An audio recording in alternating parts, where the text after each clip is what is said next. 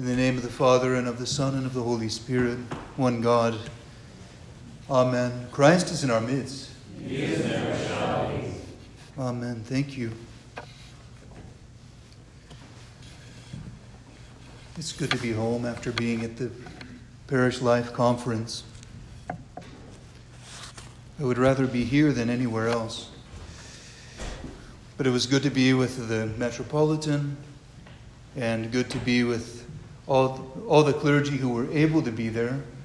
And there are many faithful who go to these conferences. Usually they're down in Southern California where we have a high concentration of churches. This time it was in the South Bay Area.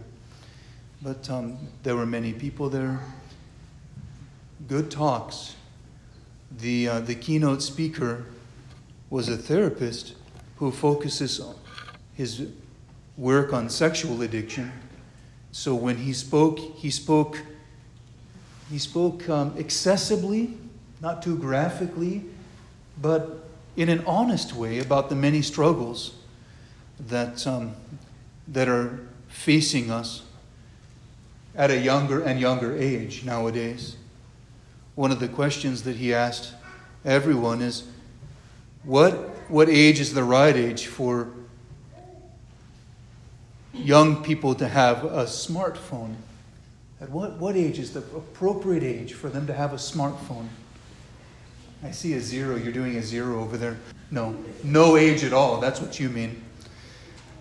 People gave different, 16 maybe, they start driving. But he said, he's talking about a smartphone with internet access. Some parents said, you can't really control it, which was surprising. Others said, I heard someone go, 25 from the back. 18, and other persons when they're legal adult.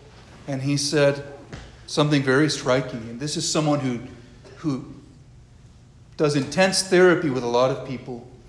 He said, it's at whatever age that you want them to start viewing pornography. And he said, it's so prevalent, it's so common, and so easily accessible and so popular nowadays for people to access that. And so he said, you need to take that seriously. And he wasn't just talking about images, but he was talking about the way people exchange correspondences with sexual content even with one another. And how at a very young age, tantalizing messages, words, and images are being shared that are not innocent and that are actually very dangerous for people to have just out there. Once you've released it, once you've pressed send on your phone, it is no longer yours. And so people are giving themselves over this way. It's a kind of, digital intimacy. It's like it's the next level of false intimacy. We know that flings and quick romances and things like that are shallow forms of intimacy from those who are longing for something deeper. Well, this is this kind of digitalization of it. In a way, it keeps people from even having to interact with another person directly. They're afraid, actually, to interact with one another directly these days because of the way that they can do things on their phones. So that's something that we need to be increasingly aware of these days. Another sweet thing that he said, his name is Father Costa Petrogeorge. He's a Greek Orthodox priest. And another thing he said, I told a couple of the guys earlier, he's talking about the stages of child development. He said, I studied child development, but I don't really remember all the details. He's like, but I like to think of the stages of development this way. First, you believe in Santa. Then you don't believe in Santa. Then you are Santa. And then you look like Santa. He goes, that's how I remember it. It was good. And the talks are available online. I don't know if they're going to try to pull the audio and make them available. But he could have gone much deeper. But he woke us up in a conversational way it was non-confrontational. But he talked about the fact that people are hurting and they're seeking fulfillment. They're seeking coping mechanisms. They're, in many ways, and they're having a hard time confronting the reality of sin because they don't know how to or where to. He was emboldening us, I think, in a way, to be willing to have those conversations. And they need to be able to be talked about in our community, again, in a non-shaming, non-shameful way, in an open way, in a way of genuine love, not a way of suspicion. Remember, I've told you that we're not to be spies to one another. Our goal in coming to church is not to spy on one another. We're all seeking healing. Our focus is Christ, who's the physician of souls and bodies. We also heard from the Metropolitan, and so I wanted to convey some of the words that the Metropolitan shared. I always give a little bit of a report out on some of the spiritual themes that come from these conferences that I have to go to. He was reflecting on the last few years. This is the first time that we've all been together publicly for a Parish Life conference in a few years. And he just reminded us that through everything that we went through, even though it was significant, many lives were significantly impacted by what has happened over the last few years. He just reminded us that we've been tested a little. We've been tested a little, and it was something to awaken us to our need for God. Something that has humbled us over the last few years. He relayed a story of recently visiting the old country where they've been persecuted for bullets and bombs have been flying for over a decade in Orthodox Christian countries. He was just overseas, and he said he observed that they said, "Thank God," all the time. He said in one place they didn't even have electricity, but he heard "Thank God" more than he heard. He didn't even hear one complaint the whole time he was there. He was humbled by that. And he quoted once one of the bishops who had visited the United States when our Metropolitan was a young man in the monastery. One of the bishops came to the United States, and he came back, and all the young people thought, he's going to tell us about how great America is. The affluence and the technology and the freedom that they have. And when the bishop came back, he said, in America they have everything, but they need the spiritual life. And that's a good reminder for us. He emphasized the importance of our spiritual life. Our spiritual life is not just a hobby. He reminded us that life is fragile and short. He strongly exhorted us to stop being judgmental. He actually said, stop being judgmental of one another. Stop being negligent in the spiritual life. And he said, let us not waste a minute in building up the church without looking back. And he strongly encouraged everyone to forgive one another. We pray together. That's the church. If we haven't forgiven one another, let us do it now. The church is our life. Let us come to the church with joy and enthusiasm. And he ended by saying, those of you who don't know what a metropolitan is, a bishop of a large area. He's a bishop over North America, and he oversees the other bishops and the functions of all of the parishes. And so that could easily become a very administrative role. How are we doing? How are we doing financially? How are all the departments and organizations doing? But he said, I care first and foremost about the salvation of souls. So I wanted to give you that message. And coming back from my time away, I feel like I need to always bring something home to you.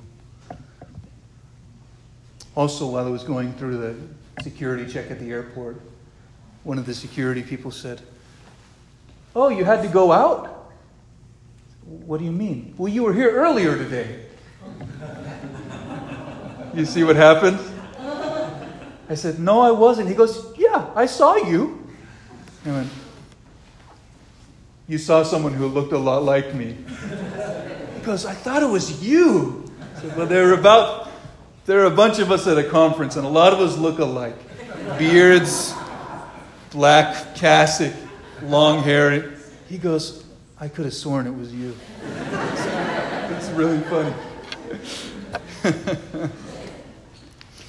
So, take the spiritual life seriously. And the only way to take the spiritual life seriously, do you know how to take the spiritual life seriously? Any guesses? By taking the spiritual life seriously. By doing it. By doing it. By acting on our beliefs. And I've been talking about that. I want to give a brief homily now. I wanted to make sure to give plenty of time just to give a little report on what I've been up to. And there's some edification there in what I shared with you about some of the serious risks in our society and the love and the exhortation of our metropolitan. We also had St. Paul is exhorting us today. And our Lord, I'm not going to be able to comment on the epistle and the gospel reading, but the thing that really stood out to me this week, for some reason, was St. Paul basically says, God saves us, and we rejoice in that. We rejoice in the hope of sharing the glory of God. We rejoice in looking forward to that which is to come. What a great thing it will be to be in the kingdom of God with our Lord who has saved us. But then he says, but even more than that, can you believe this? Even more than that future hope that we have, we rejoice in our sufferings, knowing that suffering produces endurance, endurance produces character, character produces hope, and hope does not disappoint us because God's love has been poured into our hearts through the Holy Spirit which He has given to us. And I wanted to just comment briefly on enduring suffering of all kinds. We all endure suffering of all kinds. And he says we rejoice in our sufferings. And if you read the Holy Scripture, you'll read everywhere, all over the place, that we should not be surprised when we encounter difficulties. Remember, the Lord said basically, if it happened to me, it will happen to you. And remember the Epistle of St. James, chapter 1. Count it all joy when you fall into various trials, knowing that the testing of your faith produces patience. But let patience have its perfect work, that you may be perfect and complete, lacking nothing.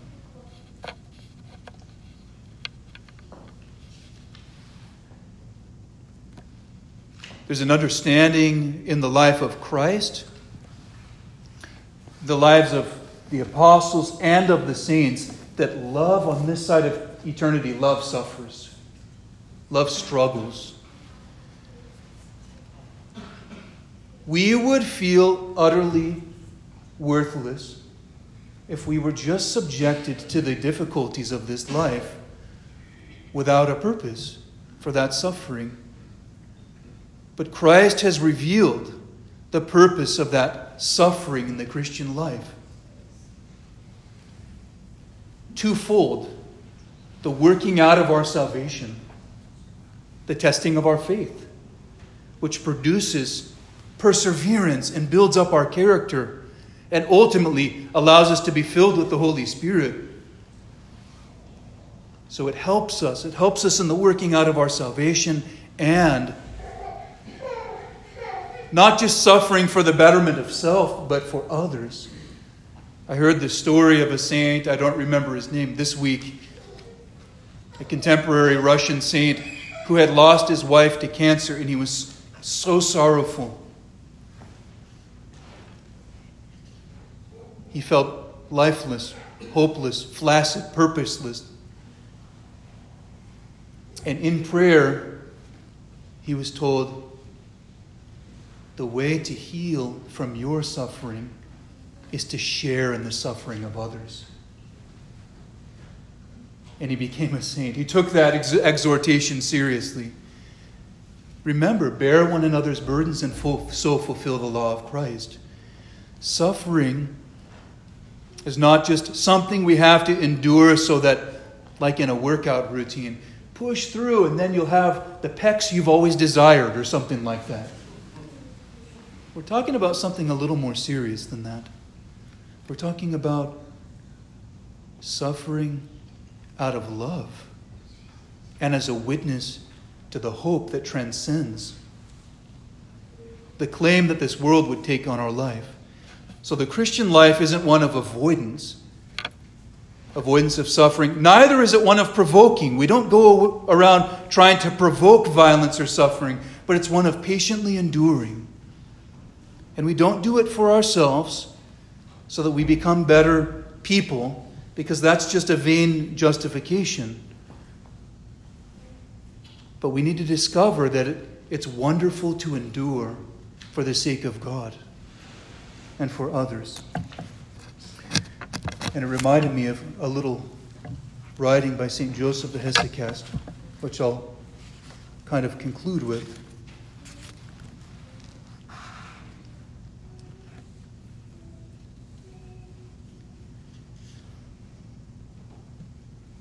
He says, no matter what happens, this is one of his letters, no matter what happens, shout your maxim, for the sake of thy love, Jesus, my sweet love, I will endure curses, disgraces, injustices, toils, and all afflictions that I might encounter. For the sake of thy love, I will endure all, he says. Let me tell you a true story, he continues.